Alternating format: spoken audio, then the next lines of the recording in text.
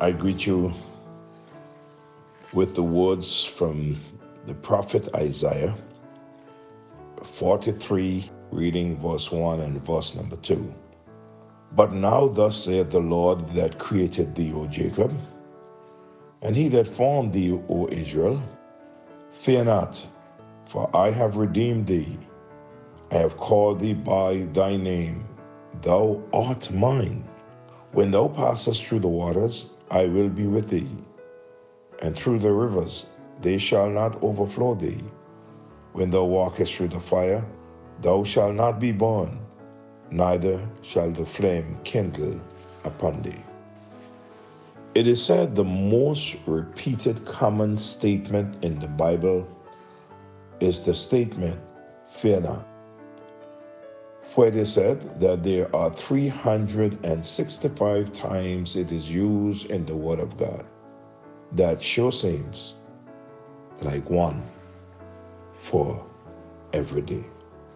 We are looking at Hebrews 11 and verse 32, where it says, And what shall I must say, for the time would fail me to tell of Gideon and of Barak, and of Samson, and of Jephthah, of David also, and Samuel, and of the prophet.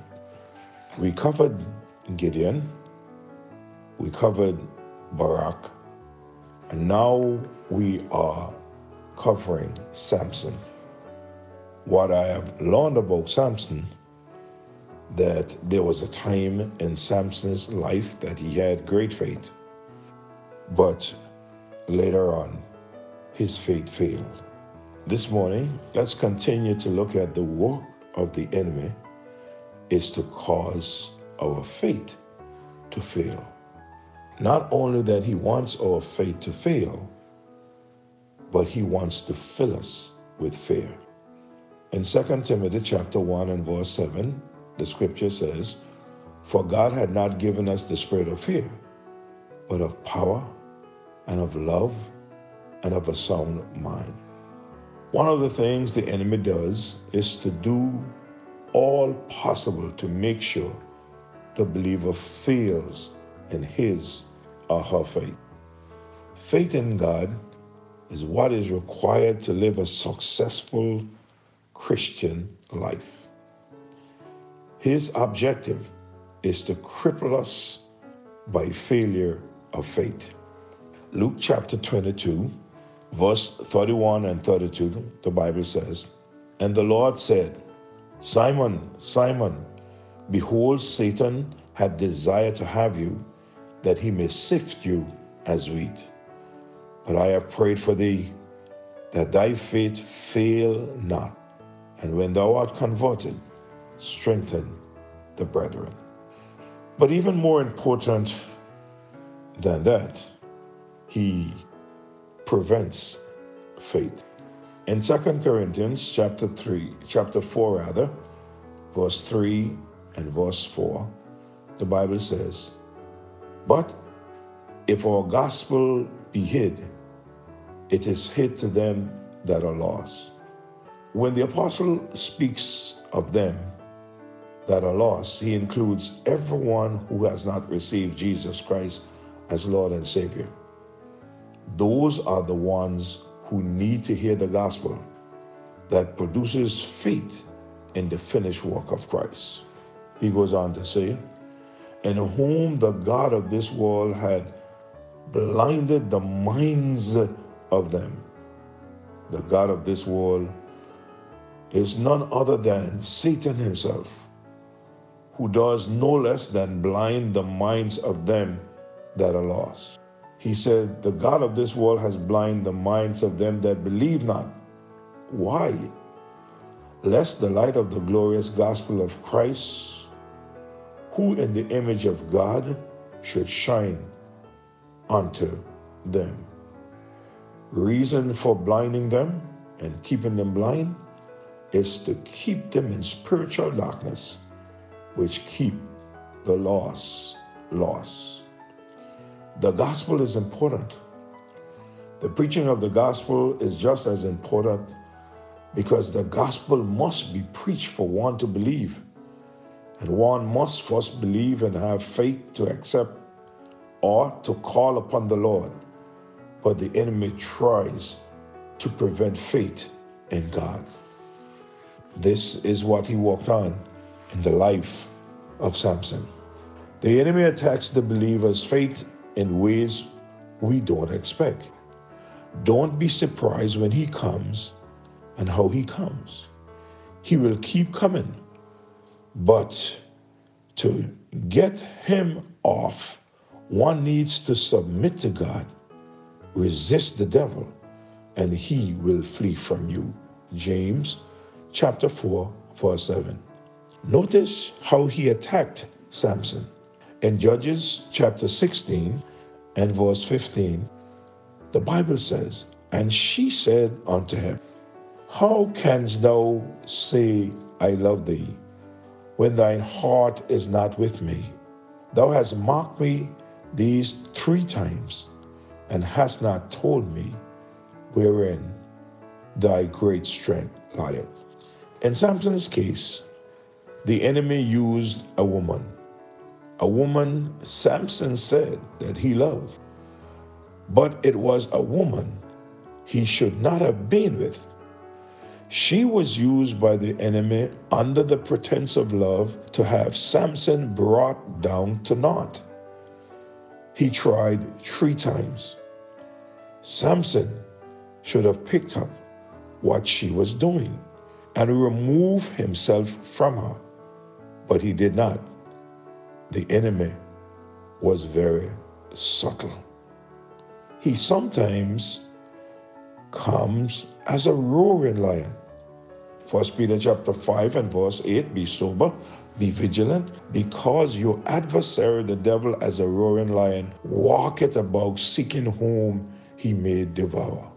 Now, when you and I think of a roaring lion, we know he's out to destroy. You and I must always keep before us that the enemy is a real enemy, and he never lets go of his prey until it is destroyed. He's a thief who comes to kill and destroy. But more often, he chooses to come as an angel of light. This is the most dangerous attack of all. He has, where he is not truly detected, and sneaks in as an angel. Paul wrote to the Corinthian believers in 2 Corinthians chapter 11, verse number 14, he said, "And marvel not, for Satan himself is transformed into an angel of light." Many times I hear different ones speak of wanting to hear a small, still voice. You cannot tell the enemy by how he looks, because he has transformed or changed himself into an angel of light. He changes himself of his personality or of his appearance. So be careful listening to a small, still voice. Not every small, still voice is the voice of God.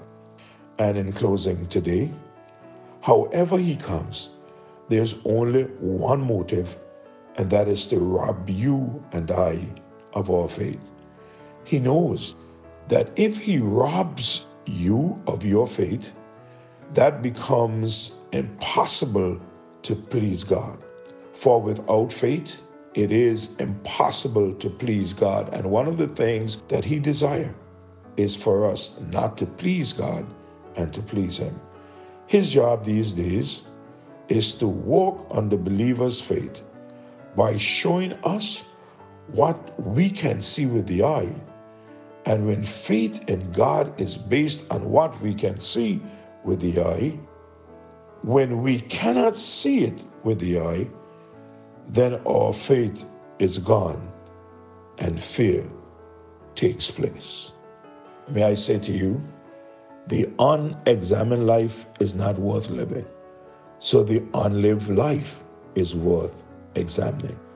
If you are not enjoying the faith life you are living, then you need to take some time and find out or examine why you are not enjoying your faith life. Remember, if you are fearful, then you are not faithful. And Satan's desire is to cripple us with fear. He comes to rob us of our faith. Remember, the work of the enemy is to cause our faith to collapse or to fail. And he was successful in the life of Samson. Don't allow him to be successful in your life. Our Father, this morning, you have given us life. You took care of us throughout the night. You, Lord, woke us up this morning in good health and good strength. And we pause to say thank you.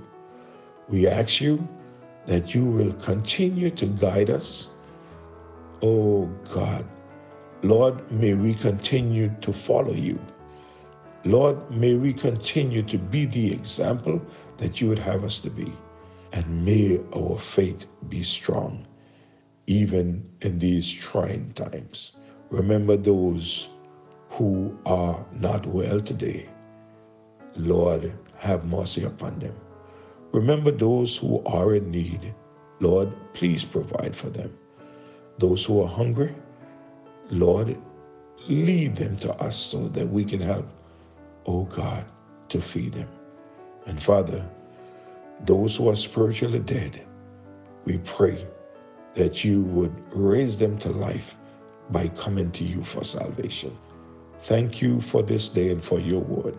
Have your way with your people now. In Jesus' name I pray. Amen. May God bless you all. I love you all. Do have a great day.